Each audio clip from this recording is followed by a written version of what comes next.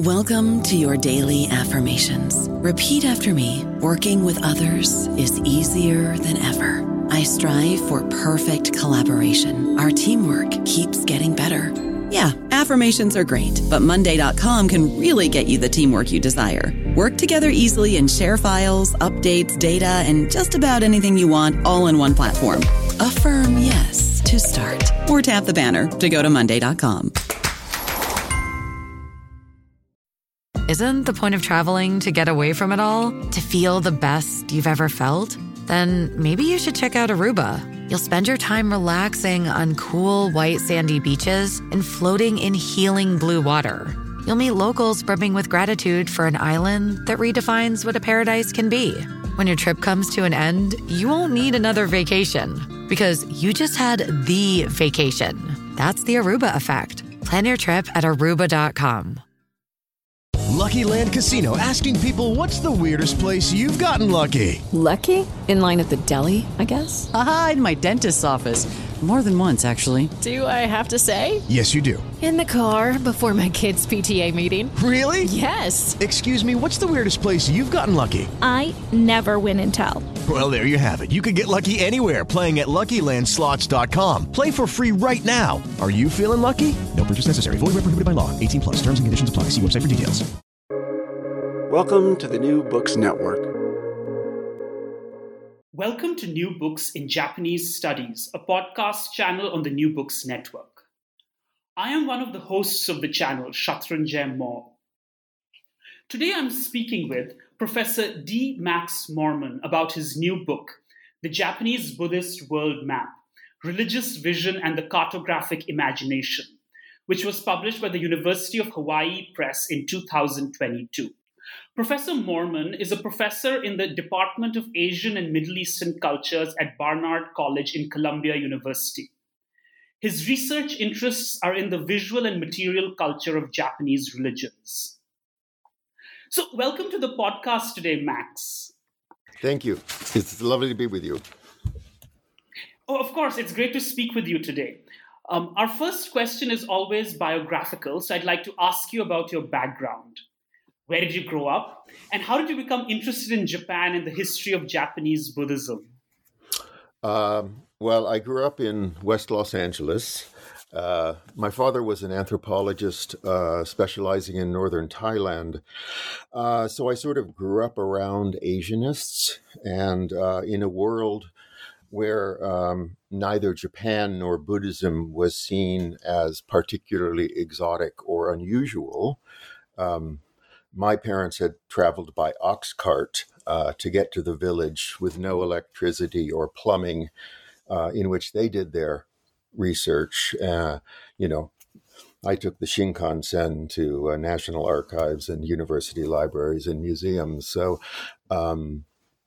it wasn't that unusual a thing to get interested in, I suppose. Thank you for sharing that. It's great that the interest in Asia sort of was transmitted from your father to you, even though like Thailand and Japan are so different. But I guess there are also some themes that connect both places. Yeah, and now that I'm getting more interested in Southeast Asia because Tenjiku, or India, which I'm sure we'll talk about more, was in pre-modern Japan understood as including Southeast Asia, and in the 16th and 17th century, Tenjiku was a term that was understood as encompassing Siam and what the lands we now consider Vietnam and Cambodia. So my mind is traveling back there too. Thank you. I would now like to turn towards talking about your new book, The Japanese Buddhist World Map. So this book is an illuminating history of cartographic representations of the world in the Japanese Buddhist tradition, stretching from the 14th to the 19th century. And something that I really appreciated about the book is the number of maps and illustrations in the book. And I think that really enriches the reader's experience. So could you tell us a little bit about how you came to write this book and what you see as its major arguments and contributions?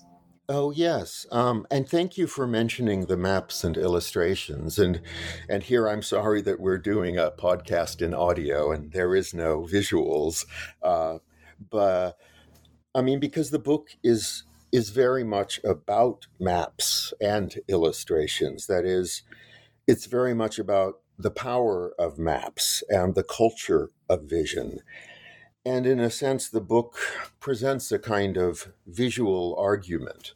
Um, in fact, the initial experience that led me to eventually write the book, that is, the initial trigger was seeing an image of the 14th century map that certainly the first chapter is about, and really the rest of the book is about, what happened from that map onward. The 14th century map of the world, this large 1.5 meter square, colorful painting on paper of an ovoid landmass surrounded by waves, a landmass so crowded with visual details and passages of text and a squiggling red line that it's nearly illegible. It has a little bite out of the side labeled China, but it doesn't have any content. And the rest of it's divided up between sections that are labeled the 5 regions of Tenjiku, or India. And the Japanese archipelago is this tiny little detail in the upper right corner. And it was seeing that thing and thinking, the great hermeneutic question we all ask when we think deeply, what's up with that? That really got me going. So the book, like my own journey, begins from that 14th century image, which is, for me, the Japanese Buddhist view of the world. I mean, it is a 14th century Japanese Buddhist view of the world and of Japan's place in it. And, how rare to have something like this. So the book then just really traces the history of that image into the late 19th century. So in a sense, we have, through pictures with plenty of text on them as well, but sometimes without much, we have pictures of the Japanese Buddhist view of the world and of Japan's place in it from the 14th century to the 19th century. And nobody has ever really looked at these or written about them. And I thought there was, quite a story here. So what? My major arguments? Well, in a sense, I'm arguing for a new understanding of Japanese Buddhist visual culture, one that not only includes maps and diagrams and printed ephemera as worthy of analysis, but more importantly, one that considers the objects of visual culture together with the theories and practices of visual culture. That is, the theories and practices of vision within Japanese Buddhist culture. It also arguing that the history of visuality in Japanese Buddhism and elsewhere as well is inseparable from the history of epistemology. So the practices and theories of vision become explicitly after the encounter, I think, with European materials. And perhaps, and this is something that, I wish we had more information about, but I think also in terms of European and Jesuit theories of visuality and epistemology become very much articulated as matters of theories of knowledge. And also to see the history of cartography not as a history of science, but as a history of the imagination. and in Japanese history, at least, the history of a religious imagination. Anyway, those are some of the things I was sort of thinking through in the book. Thank you for sharing that. It's as I mentioned, it's a very compelling and fascinating book, and you tap into this wonderful archive of maps and illustrations, and I feel like your book also has it sort of has an appeal, I think, to people from different disciplines. Like, I think art historians, people in religious studies, historians, and maybe beyond would all perhaps be interested in your book, and all that it sort of encompasses in this long time period. So you mentioned a little earlier about how you traveled through Shinkansen in Japan. So could you tell us a little more about your research for this book? So I imagine you did at least some of your research in Japan, but where do you do your research, and what sorts of archives and sources did you use? Oh, well, as anyone who's done any research in Japan, right? Certainly any research based on images, that the images are all over the place. The ones that are in temple collections are very difficult, sometimes impossible to access. The earliest extant map, the one in Horyuji, I was very fortunate to have access to extremely high resolution color photographs that were actually printed at more than 100%. So I had, larger than 100% detailed images of the earliest 14th century example, and also very high resolution images of the other two Horyuji examples, one of which I was actually able to see in person. The other ones that I was able to see in person were in university libraries and museums. There were two that I was able to use in the Kyoto University Library. There are two in the Kobe City Museum. There's one at Rekihaku, the National Museum of Japanese History. There's one at the National Archives in Tokyo. There's one at Chionin that I was able to see. There's a very interesting one at Ryukoku University Library. There's one that's now the only one outside of Japan at the Art Gallery of South Australia that I happened to discover on the antique market in Kyoto when I was in Kyoto for a year. A friend of mine who was an art dealer there and got a catalog of the local, what is it? It's sort of the catalog of the art that's offered by the local consortium of dealers. It is sort of relatively low-level local stuff. And he said to me, "Oh, there's one of your egg maps in there." And I said, no, can't be. There's only 12 of them. They were all known. And he's like, "Oh, no, there's one of them in there." And sure enough, there was. And we were able to convince the museum to purchase it. So now we can all go to Australia and visit it. So they're all over the place. And I was very, very lucky to have scholars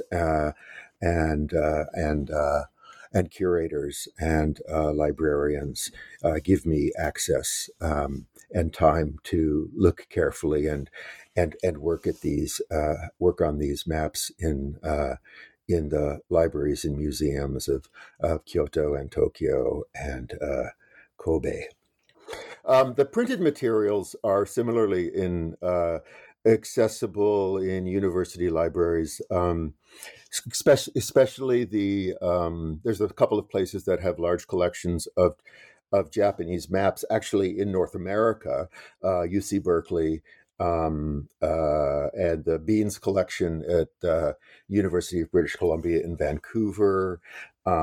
There are a few very important things that I was able to see at the Library of Congress, the Harvard Yenching, and the Kyoto University Library also has a very good map collection because it had very good cartographic historians on the faculty who left their collections there, and there are also excellent both map collections and collections of print materials in Buddhist astronomy at Yukoku University Library at Yokohama City Yokohama City University Library.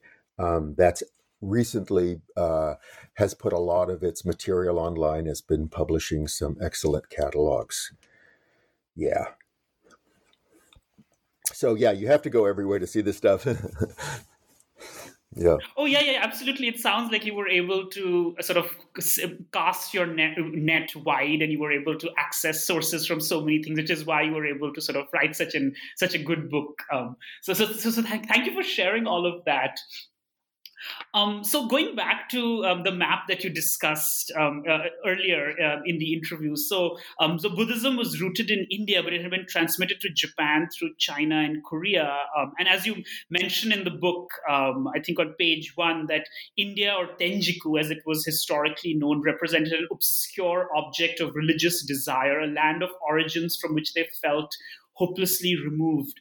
So could you tell us a little bit about this, about the place of India within the Japanese Buddhist imagination, and in what ways India sort of was different in the Buddhist imagination of Japan from, say, a place like China?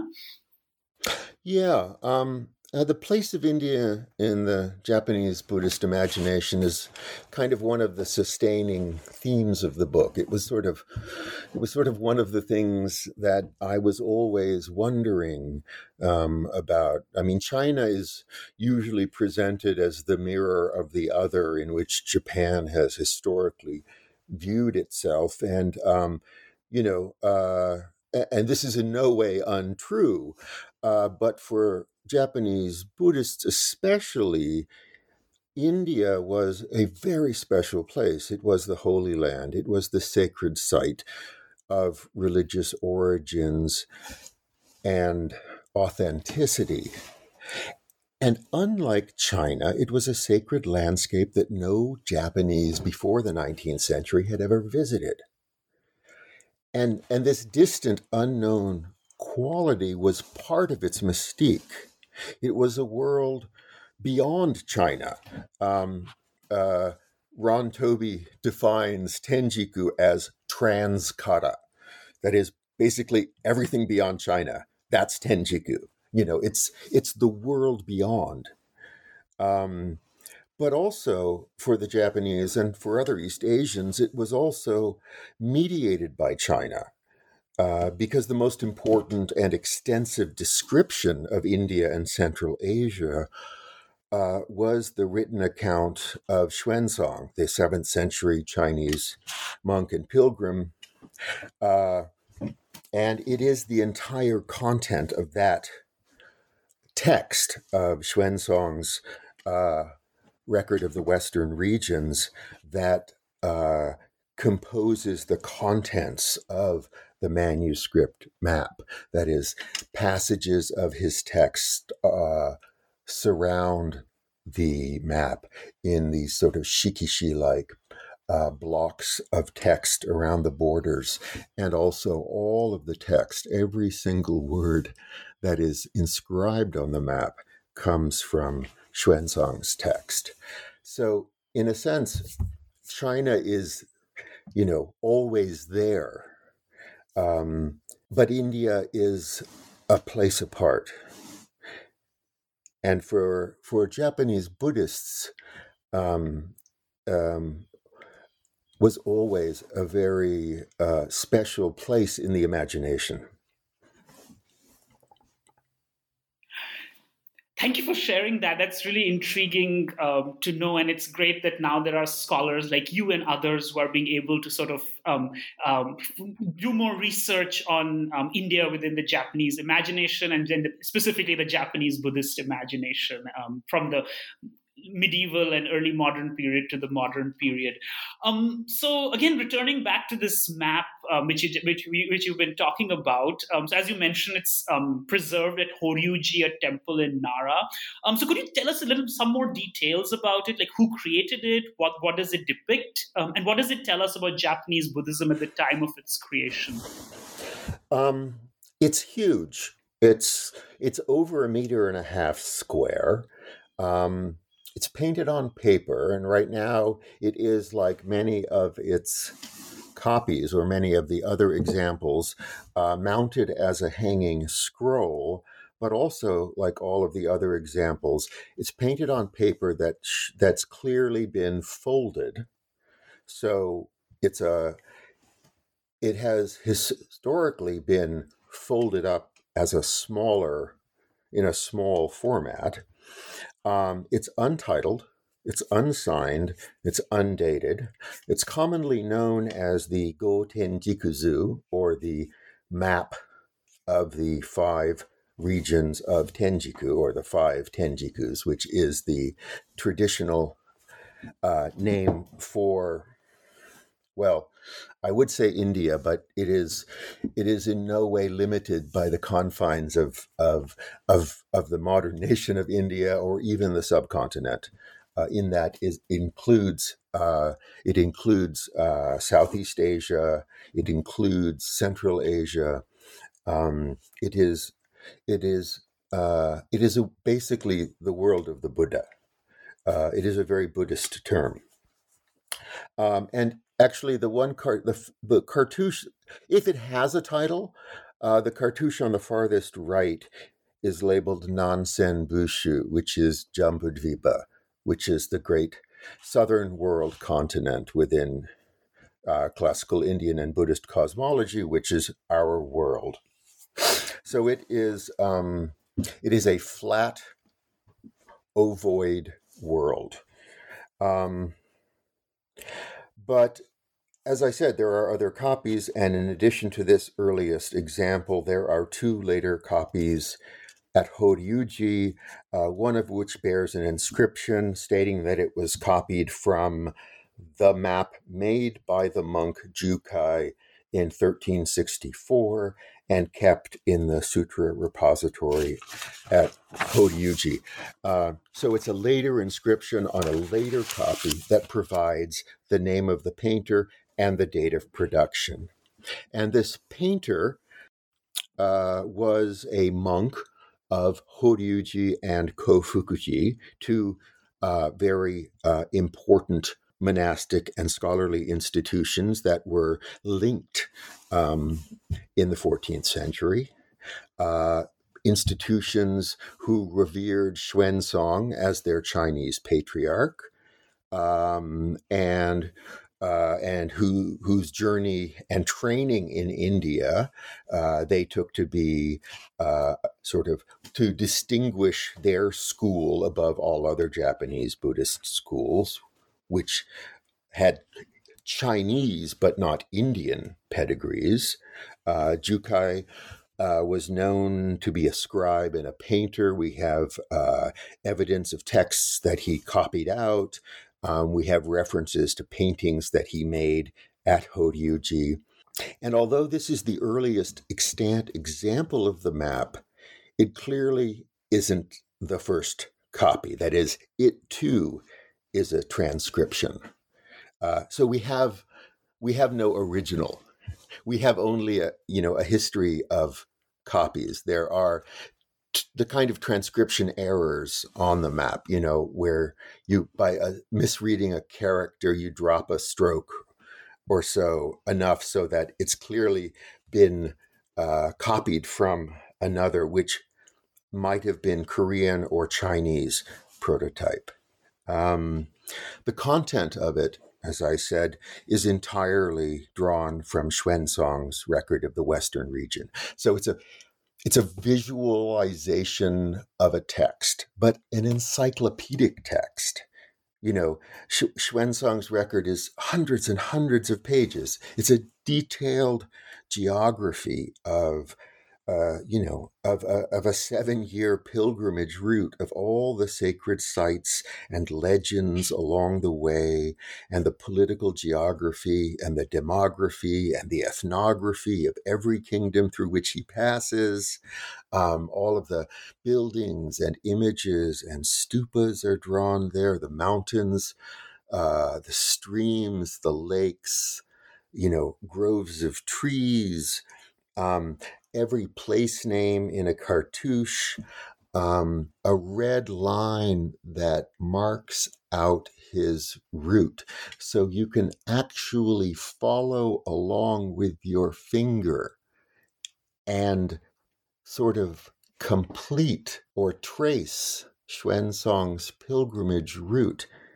And in order to sort of read the map, I had to do this. I had the Xuanzang's text open, on the desk to the right of me, and on the left of me, I had a blowout print up of sections of the map. And with one finger, I was like following the text line here, and the other finger, I was following it here. And I realized, I'm probably doing what the monks did. That is, I'm sort of moving back and forth between the text and the image, and doing a certain kind of reading and seeing, and sort of vacillating back and forth between text and image, which is a very particular kind of experience.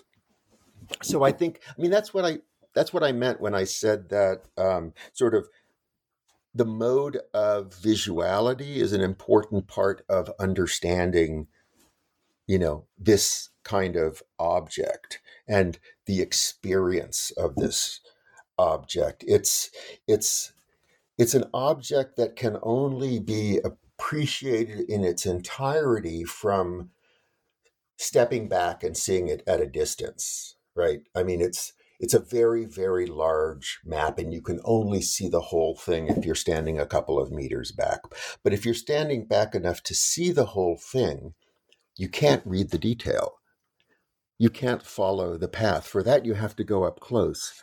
So you're constantly, oscillating back and forth between, there's a sort of choreography of reading that goes on here. So there's a certain ritual to the way in which the map is viewed or experienced, which is, I think, very important to its kind of, to its modality of reception and the way that it works.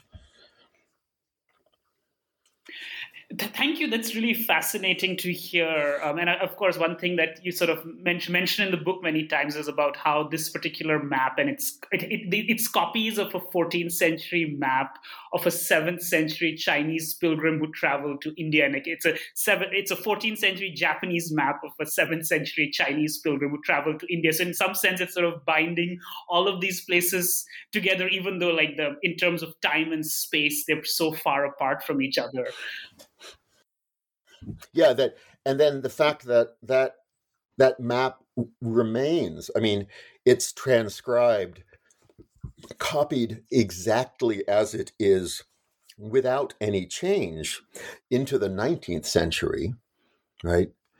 Now we've got an even greater distance of time in which this 7th century view of the world is being replicated and experienced into the 19th century, with still, a world in which there is a square lake at the center and 4 animal heads made of different precious substances coming out of each side of the lake, and a different river coming out of the mouths of each animal that circles the lake and flows to the 4 corners of the world. I mean, this kind of cosmological detail is preserved into the 19th century. So, yeah. Thank you. So something else that we were able to get from these maps is about how Japanese Buddhists located their own country, that is Japan, within the Buddhist world. So could you tell us a little more about that? Yeah, I mean, that's one of the things that's curious about the map. That is, it is one world continent, right? Jambudvipa is one land mass. Our world is one land mass, and yet off in the corner there is the Japanese archipelago. And I've brought this up with every art historian of Japan I've ever met. Well, ever met since I started working on this. And gosh darn it, I think this is the earliest painted representation of the entirety of the Japanese archipelago. Full stop. I mean, first of all, it is the earliest Japanese map of the world, okay? But this is also the earliest representation of Japan. And I think that's pretty significant. But it's also the first representation of Japan and the place of Japan in the world. And we have it in the upper corner. Now, Japan is part of the world, but it's also kind of a small and marginal part of the world. Now, within the sort of the Buddhist language of the map and its textual world, Jambudvipa is made up of the 5 tenjikus and 16 great countries and 500 middle-sized countries and 10,000 small countries and countless remote countries scattered like millet grains.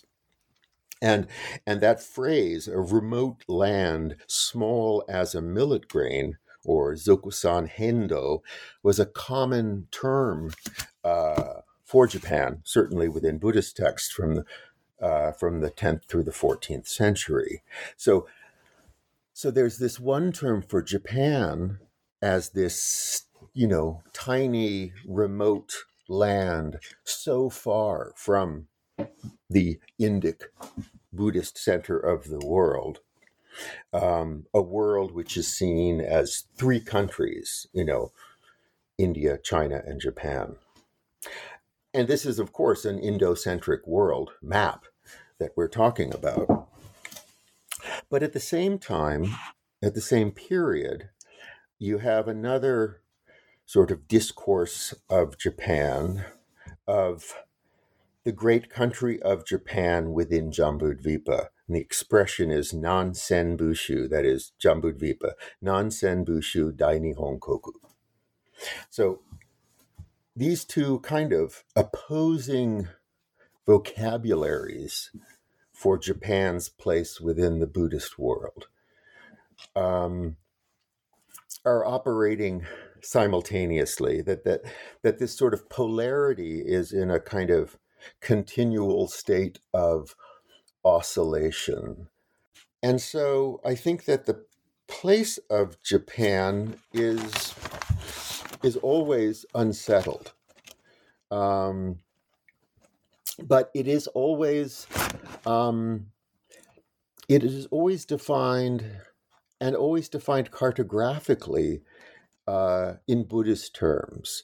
Certainly from the late 13th and early 14th century, there is a proliferation of Buddhist texts that about the Nara period Buddhist bodhisattva visionary monk known as Gyoki, who sees the shape of Japan as a single-pronged vajra and also as a wish-fulfilling jewel. These two central ritual implements, right? And the fact that Japan is a single-pronged vajra means that Buddhism will always flourish in the country.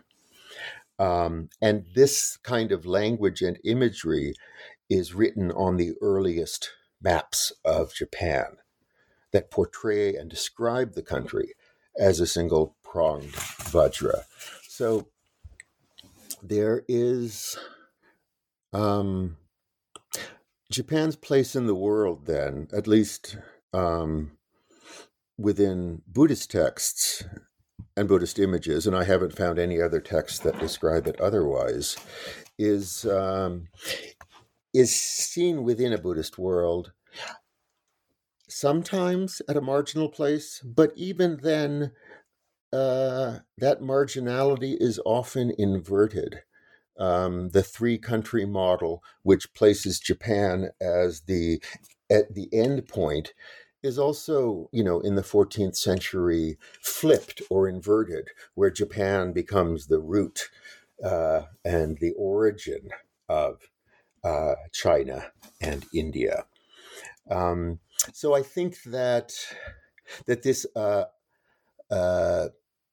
instability of Japan's place in the Buddhist world is something ongoing, and I think that fuels a lot of the thinking and the imagining that I'm sort of trying to describe the history of in this book. So you mentioned that when you've spoken to art historians, you've sort of emphasized this fact that this particular representation of Japan is the first representation of the Japanese archipelago. So I have a quick follow-up question to that. How geographically accurate is the map, or is the representation of Japan, like from the point of view of geography? It's actually pretty darn good. I have a detail blow up of it, and the interesting thing is it's a view of Japan, from the south. It's a view of Japan from outside Japan. So first, in the foreground is Kyushu and Shikoku, and then behind it is a much larger lump of Honshu. And actually Kyushu and Shikoku are pretty, accurately formed. Now it's not a view from above, right? So it's not mapped from above as we would imagine in a modern map.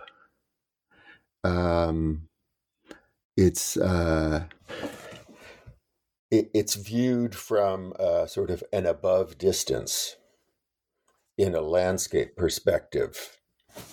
And who would see this? I mean, that's the sort of thing one wonders. Whose view is this? Is it a view from a ship offshore? Was there always that detail? That's really interesting. Know. Yeah, there's a lot to think about. Yeah. There's a much more simplified version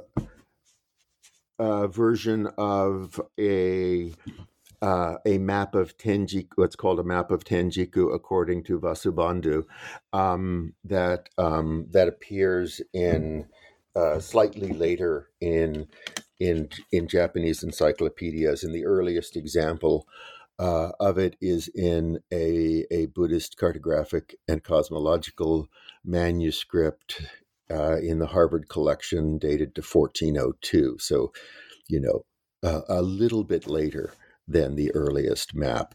The representation is much more simplified, but it bears certain commonalities with the more detailed map. And the what takes the place of the area, the sort of island-like area outside of the continent on that map, is not Japan, but Korea. So there's some even more things to think about there. I look at and discuss that in a later chapter in the book. Thank you. So in chapter 3, you trace out antecedents and after images, that is possible precursors and replications of the oldest extant world map at Horyuji that you discussed in chapter 1. And I think you've already talked about this in a little bit of detail. So could you tell us more about this culture of copying and replicating maps and its significance in the period that you cover? Oh, yeah. Yes, well, as I said, the earliest extant is certainly not the earliest.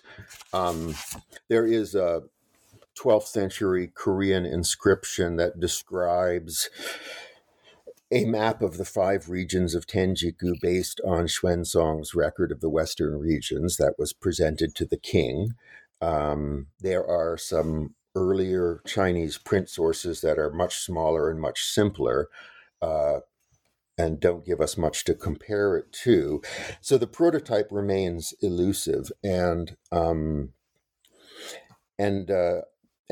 search for origins is maybe not that productive, or at least it's not what I'm interested in, because the cultural significance of this image is in its afterlives.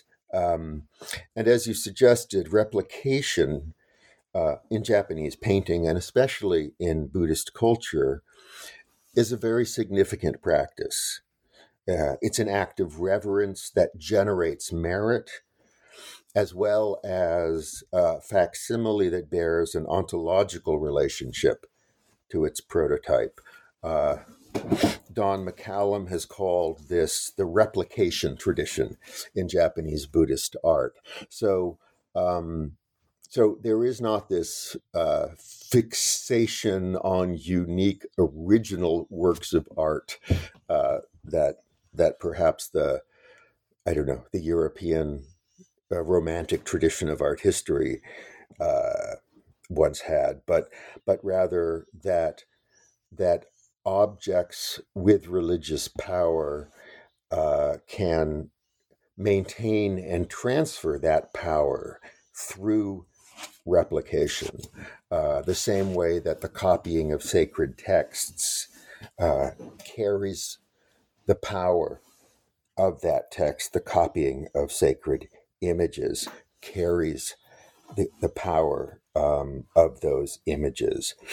And there are 13 known copies extant, and there certainly must have been many more. And it's interesting because only one of these 13 copies can be dated to before 1600. So almost all of them date from a period when the Japanese were already familiar with European cartography of the world. And yet they show no change to what is essentially, a 7th century picture of the world. So the goal is clearly replication, to be as accurate as possible, not to make any change or innovation. This is except for one rather unusual copy that I do discuss in the book, but I'm not going to give a spoiler here. I don't know about you, but I'm very busy and I don't have a lot of time to cook. That's why I subscribe to Factor. Eating better is easy with Factor's delicious, ready-to-eat meals. Every fresh, never frozen meal is chef-crafted, dietitian approved, and ready to go in just 2 minutes. You'll have over 35 different options to choose from every week, including Calorie Smart, Protein Plus, and Keto. These are 2-minute meals. Factor meals are ready to eat and heat, so there's no prepping, cooking, or cleanup needed. They're flexible for your schedule. Get as much or as little as you need by choosing your meals every week. Factor is the perfect solution if you're looking for fast, premium options with no cooking required. Sign up and save. We've done the math, and this is important. Factor is less expensive than takeout, and every meal is dietitian approved to be nutritious and delicious. Head to factormeals.com/NBN50 and use code NBN50 to get 50% off. That's code NBN50 at factormeals.com/NBN50 to get 50% off. Yeah, thank you. That's actually the perfect segue to what's going to be my next question, which is about Japan's encounter with European Christians. So, in the 16th century, Japan had its first encounter with European Christians, who introduced not just new technologies but also new cartographic information. And with that, with the circulation of European-style world maps, regions far beyond continental Asia, like Europe, Africa, and even the Americas, entered the Japanese imagination of the world. So how did Japanese Buddhist cartographers and map makers negotiate with these new cartographic perspectives and with this new vision of the world? Yeah. European cartography and European world maps, as you said, first arrived in Japan with the missionaries and the merchants in the late 16th century, in the form of prints and atlases and globes. And we know from Jesuit sources that these materials were an essential element in the Jesuit mission in Japan, just as Matteo Ricci's world map was an essential element of the Jesuit mission in China. Ricci's map appeared in Jesuit churches in Japan by 1605, only 2 years after it was first printed in China. And other world maps that were drawn from a combination of European print sources, not from any single source, were adapted to the scale and format of folding screens in the Jesuit painting academies in Japan and in Kano school ateliers.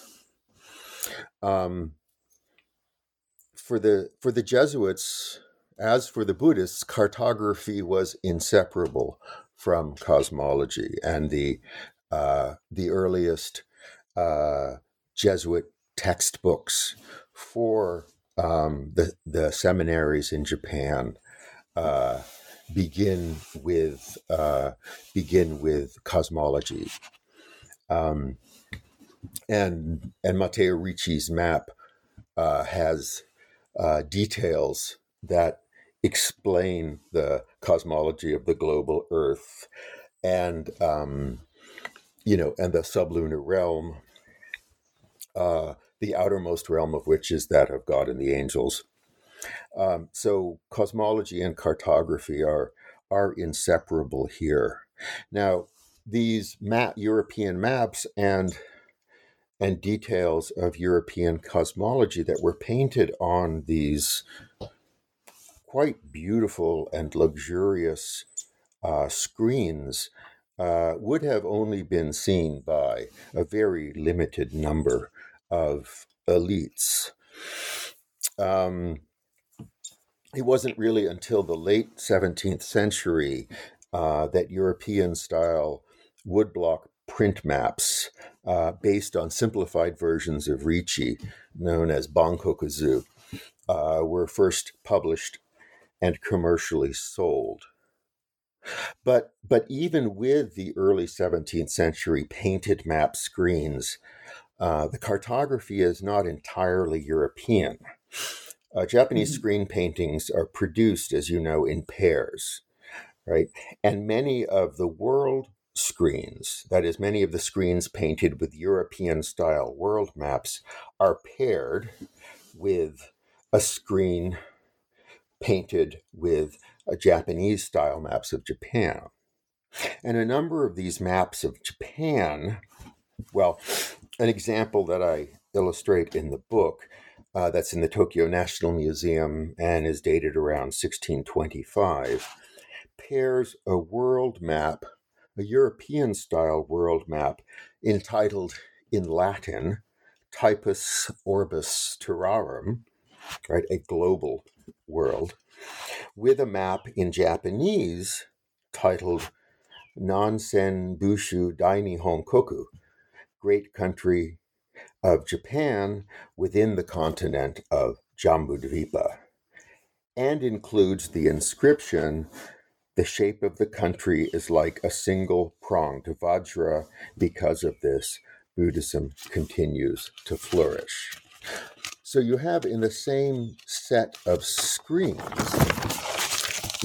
one bearing in text and images the visual language of the European world, with another in text and images representing Japan within an entirely Buddhist cartographic and cosmological context. So these were not necessarily seen as contradictory. And I think that's one of the things that that I discovered really throughout the book, and one of the arguments I'm trying to make is that really throughout Japanese history, there was a sort of cartographic pluralism, and I guess in that sense, a cosmological pluralism.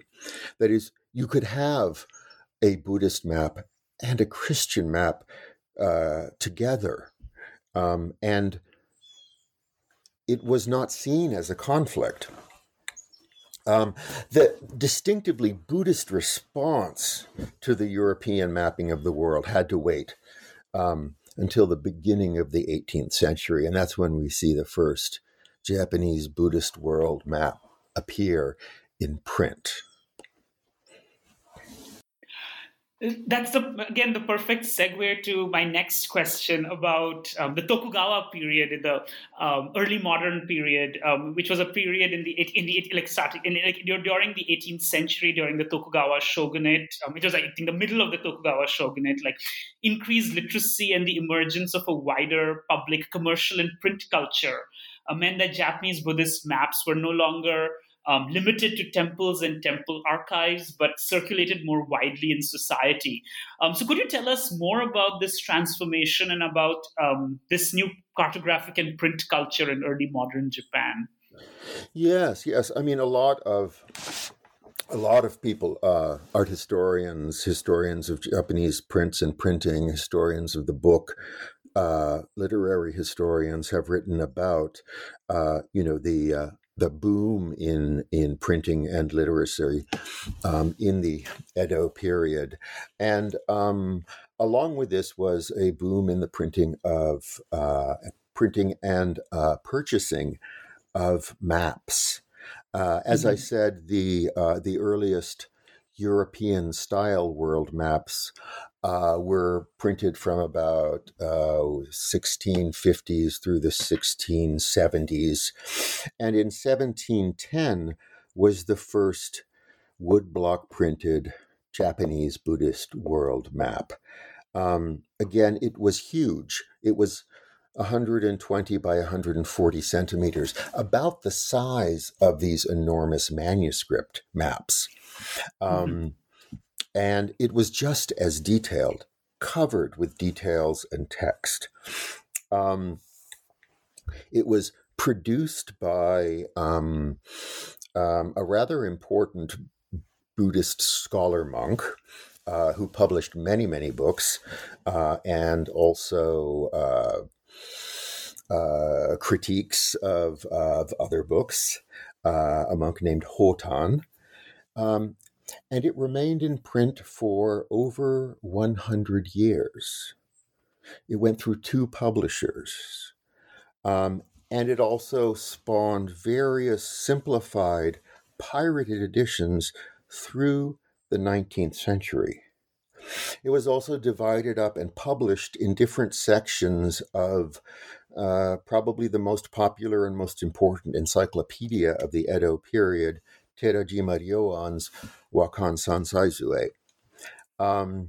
The popular editions give you a sense of the sort of cartographic pluralism that I was mentioning a moment ago. One of the popular editions was published by a publisher named Honya Hikoemon in 1744. That is 34 years after the initial publication of the large format original. In the very same year, Honya Hikoemon published a popular version of a Matteo Ricci style world map. So you could walk into a bookshop and buy from the same publisher, issued in the same year, a Buddhist world map or a Christian world map. Mm-hmm. But this Christian world map, if you look closely, has in the center of the Indian subcontinent a lake with 4 swirling rivers coming out of it. The mythic Lake Anavatapta that comes from Buddhist cosmology and is found at the center of the Hotan map as well as all of the other manuscript maps. So there's a hybridity even within the European style map. Anyway, the large map, the Hotan map, combines the cartography of Xuanzang's India and Central Asia, that is, the cartography that we've seen in all of the manuscript editions of the map, with an expanded East Asia and Southeast Asia, and a marginalized Europe, that is, in the upper left corner, not unlike the way that Japan figured as a marginalized presence in the upper right-hand corner of the manuscript map, and a tiny sliver of what is not labeled, but clearly is North America on the right margin, and a tiny island in the lower right corner that is the South American continent. So in addition to sort of marginalizing Europe and the Americas and centering the world on Buddhist India and maintaining the mythic lake at the center of the world with the 4 animal heads and the 4 rivers that come out of their mouths, the Hotan's woodblock printed map also includes an extensive Kambun preface in which cartographic and epistemological arguments are sort of coming together for the first time. And he argues that the Buddhist power of vision sees the world as it truly is. And he starts to use the language of the wisdom eye of the sage, sees the 10,000-fold world. And he starts to use this language of the 5 eyes of Buddhist vision, which is a language that then gets taken up later in the 19th century by the people advocating for Buddhist astronomy, that argues that Buddhists see the world in a way qualitatively different from Western astronomers who rely on the human eye rather than on the heavenly eye or the Dharma eye or the Buddha eye. Thank you. The Edo period is sort of, many people think of it as like sakoku, or like closed country, when Japan was supposedly isolated from the rest of the world, but actually this was also a time when there was all sorts of information through the Dutch merchants or through other means that all sorts of European information from Europe and the outside world was actually coming into Japan. So my question is about something that you've already talked about the links between ideas of Buddhist cartography and their linkages with Buddhist cosmology.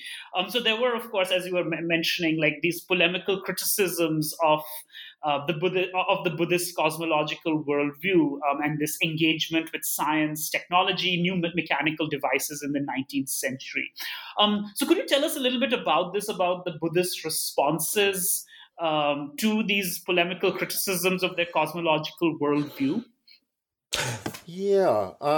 In a sense, European cosmology comes in through Chinese texts and Chinese translations of European texts on science and astronomy, and and also with later with Rangaku and the translation of Dutch texts, and the popularization of those texts by people like Shiba Kokan, who also issues prints showing these maps and diagrams of astronomical and cartographic images. There began a sort of significant critique of Buddhist cosmological claims by Confucians, by Kogakusha, by Kokugakusha, and a Buddhist defense of classical cosmological models, drawn from classical Indian Buddhist scholastic texts like Vasubandhu's Abhidharmakosha, most particularly, and Buddhists began turning to these classical Indian sources and sort of drawing diagrams, calculating mathematically, the arguing for the explanation of eclipses and such things, using these Indian cosmological texts in the face of Ptolemaic and later Copernican astronomy. Now, you remember, the Buddhist earth is flat. It's not a globe. So there are some fundamental issues here that need to be overcome. And one figure in particular, Fumon Ensu, is a sort of driving figure in this movement called Bondeki, of Buddhist astronomy, and he and his students make diagrams and maps, and eventually machines, that is, clockwork-driven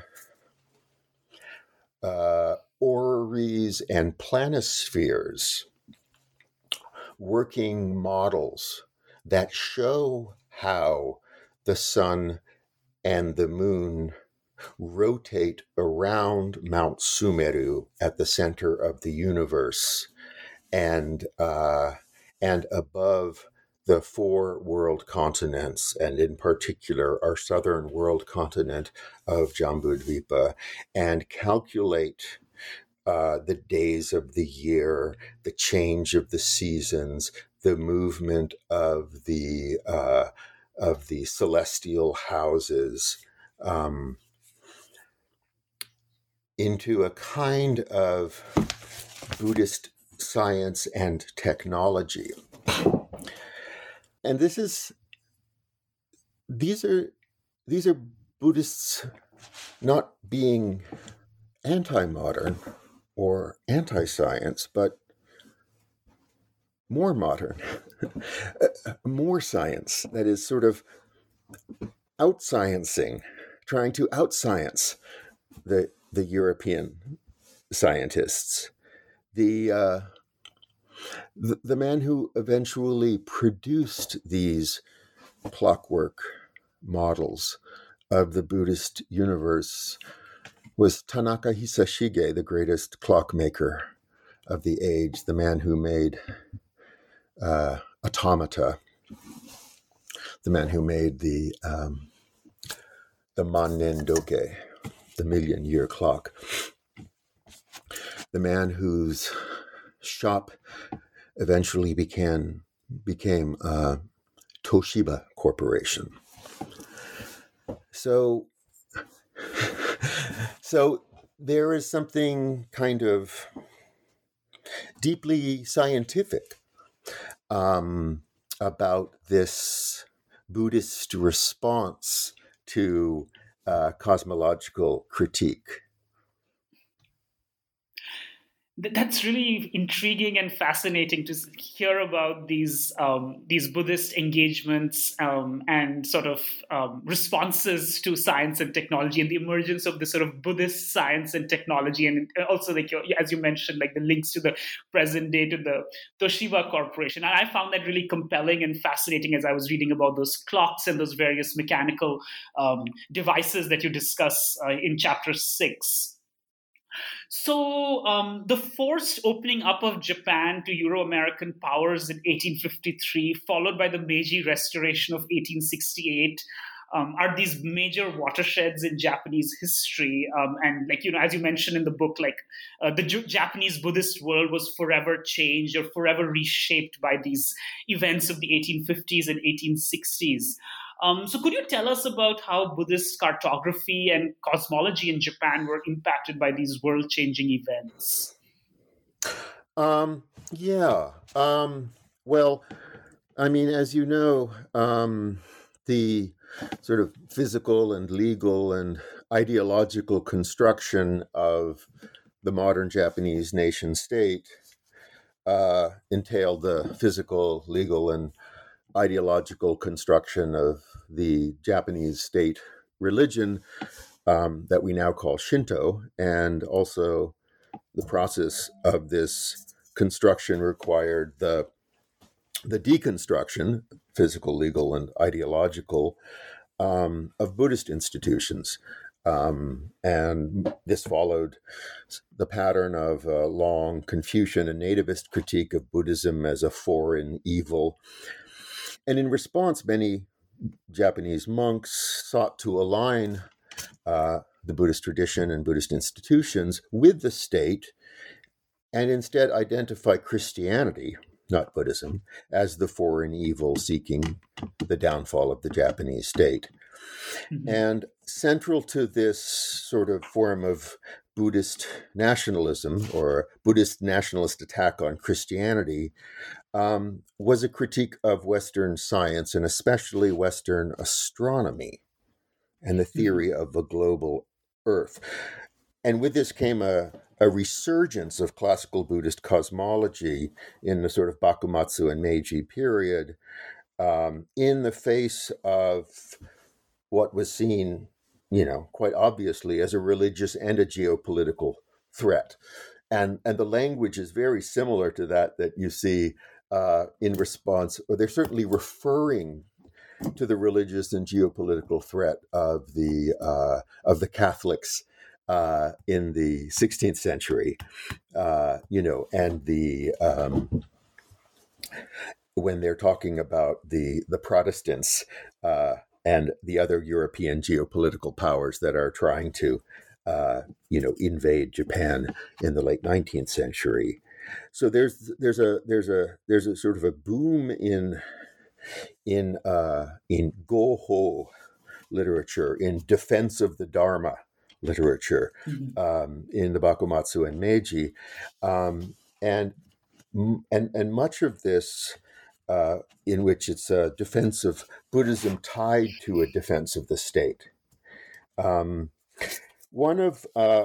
When I was looking through some of this, there's one text called the Goho Shindon, the New Thesis on the Defense of the Dharma,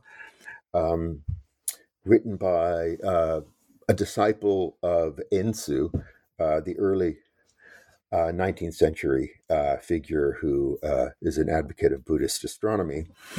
And I look at it and I'm expecting to see, kind of a standard argument for Buddhist astronomy with the diagrams of all of the cosmology, the Abhidharma Kosha and that sort of thing that most of them have. And it opens with diagrams of what look like basic physics textbook. And I don't think I ever took physics in high school. So I didn't quite know what they were. So I took them to a physics professor at my college, and I said, these look like they must be something. What are these pictures of? And he said, oh, yeah. These are basic diagrams of, the Snell effect and the such and such. And, they're pictures of things like, you put a stick in water and the part of the stick underwater looks like it's in a different place. Or, you look at a candle candle light through a prism and it diffracts in 3 different places. Or you look at something in the distance overheat and you get a mirage effect. The sort of the basic optical effects in physics.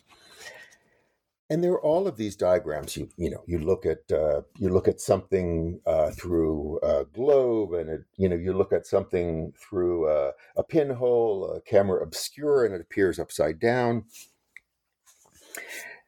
These are used in this defense of Buddhism, the basic effects of physics, to argue for the flawed nature of human vision on which Western astronomy relies.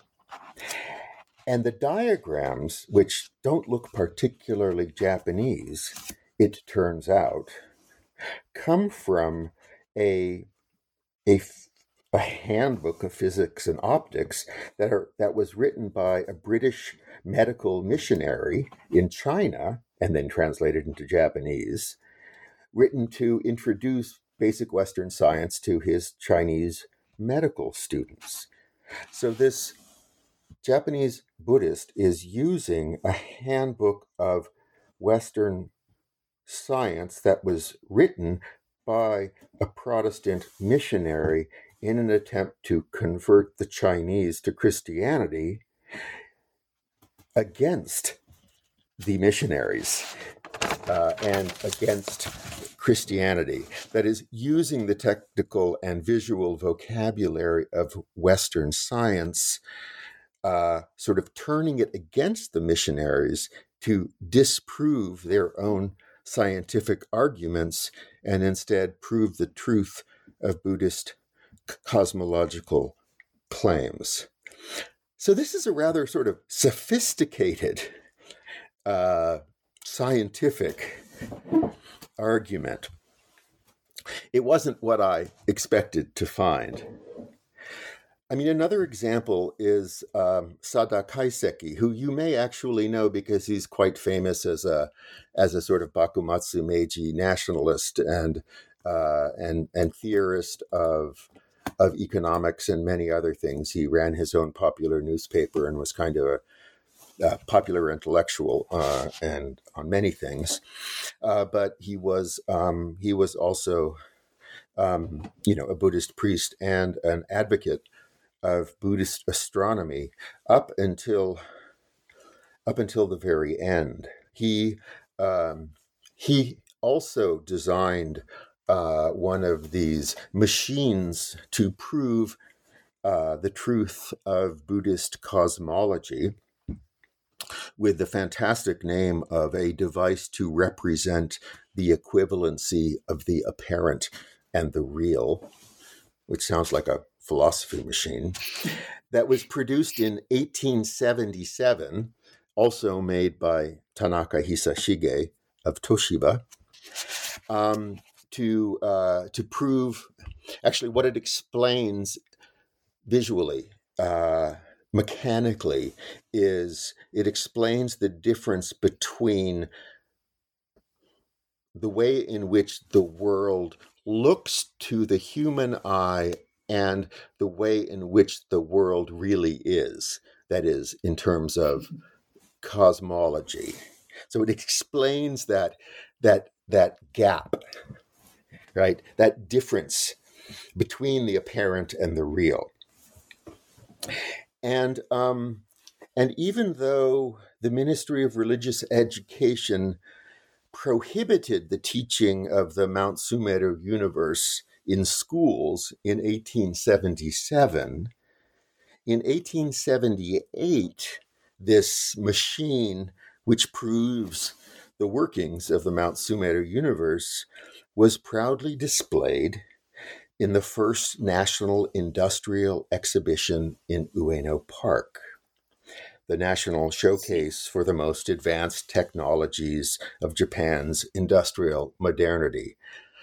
So this stuff really doesn't go away and runs up against certain inherent contradictions, really up to the very end of the 19th century, that force us to really think about questions of, well, Buddhism and modernity in the 20th.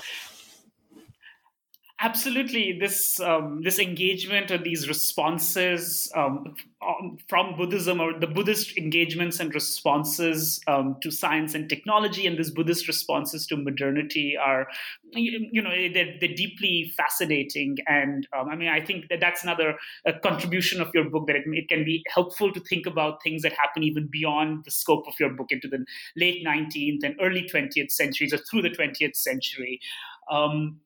So the last few lines with which you end your book are very striking and very vividly sum up the book. Could I ask you to read these last 5 lines and share any concluding thoughts that you may have about the history that you discuss in this book? Oh, wow. Sure. Well, I can definitely read the lines. I don't know if I have any thoughts. Let me see. Let me start by reading the lines. Yet throughout the centuries of replication, transformation, and mechanical reproduction, one constant endured. The Japanese Buddhist world map remained a site of transcultural encounters, exchange, contestation, and appropriation, as well as grounds for the negotiation and articulation of Japanese Buddhist identity. Well, that's a rather long sentence. Well, I think I agree with that. I think that the issue of transcultural encounters and exchange is important. And I think resonates sort of throughout the 500-year history of this map. That is, there is a constant pattern of exchange and encounter across and within cultures. That is, cultures of India and China and Japan, and also cultures of Europe and the Americas. And in that exchange, also patterns of contestation and appropriation. Mm-hmm. And throughout that, issues of Japanese Buddhist identity are being negotiated and articulated. I mean, I think we see that, up to the very end with those tortured negotiations and struggles of the Buddhist science of the late 19th century, where Japanese Buddhists are making a place for themselves in a world that does not seem of their making, a world very different from the world of Indian and Chinese traditions with which the map began. But those issues of cultural and religious identity are still very much at issue. Yeah. Thank you. I think these lines really sort of sum up your book in a very, very, very good way, and they sort of, help us to reflect on the themes and topics that you've discussed in this book. So thank you, Max, for taking so much time from your busy schedule to talk with me today. Before we end, could you tell us what you are working on right now and what's next for you? What I'm working on right now is a project on oaths, that is, divine punishment oaths. This is a religious and legal practice that was carried out from the 13th through the 19th century. Hopefully the book won't be another 500-year project.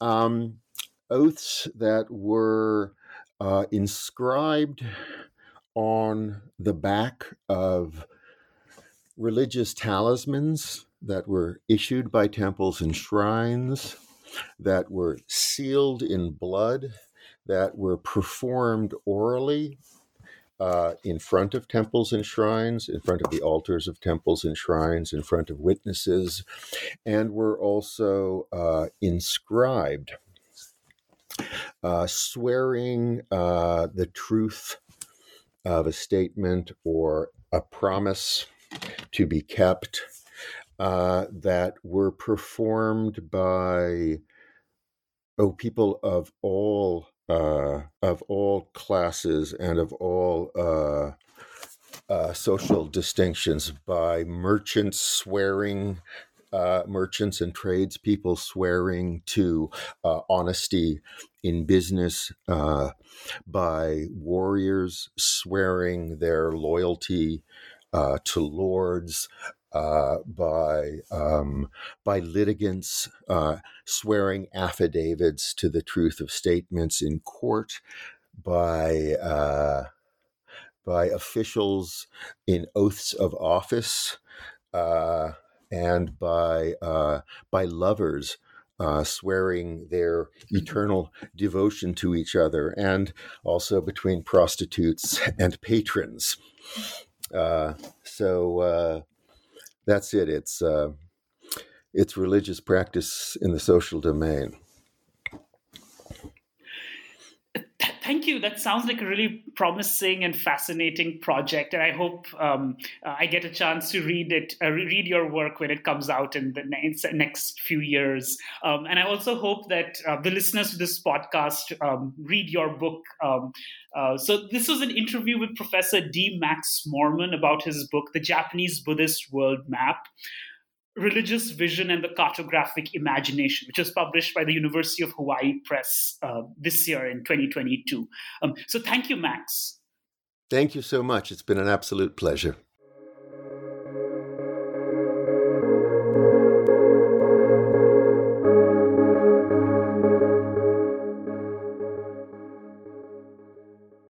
With the Lucky Land Slots, you can get lucky just about anywhere. This is your captain speaking. We've got clear runway and the weather's fine, but we're just going to circle up here a while and get lucky. No, nothing like that. It's just these cash prizes add up quick. So I suggest you sit back, keep your tray table upright, and start getting lucky.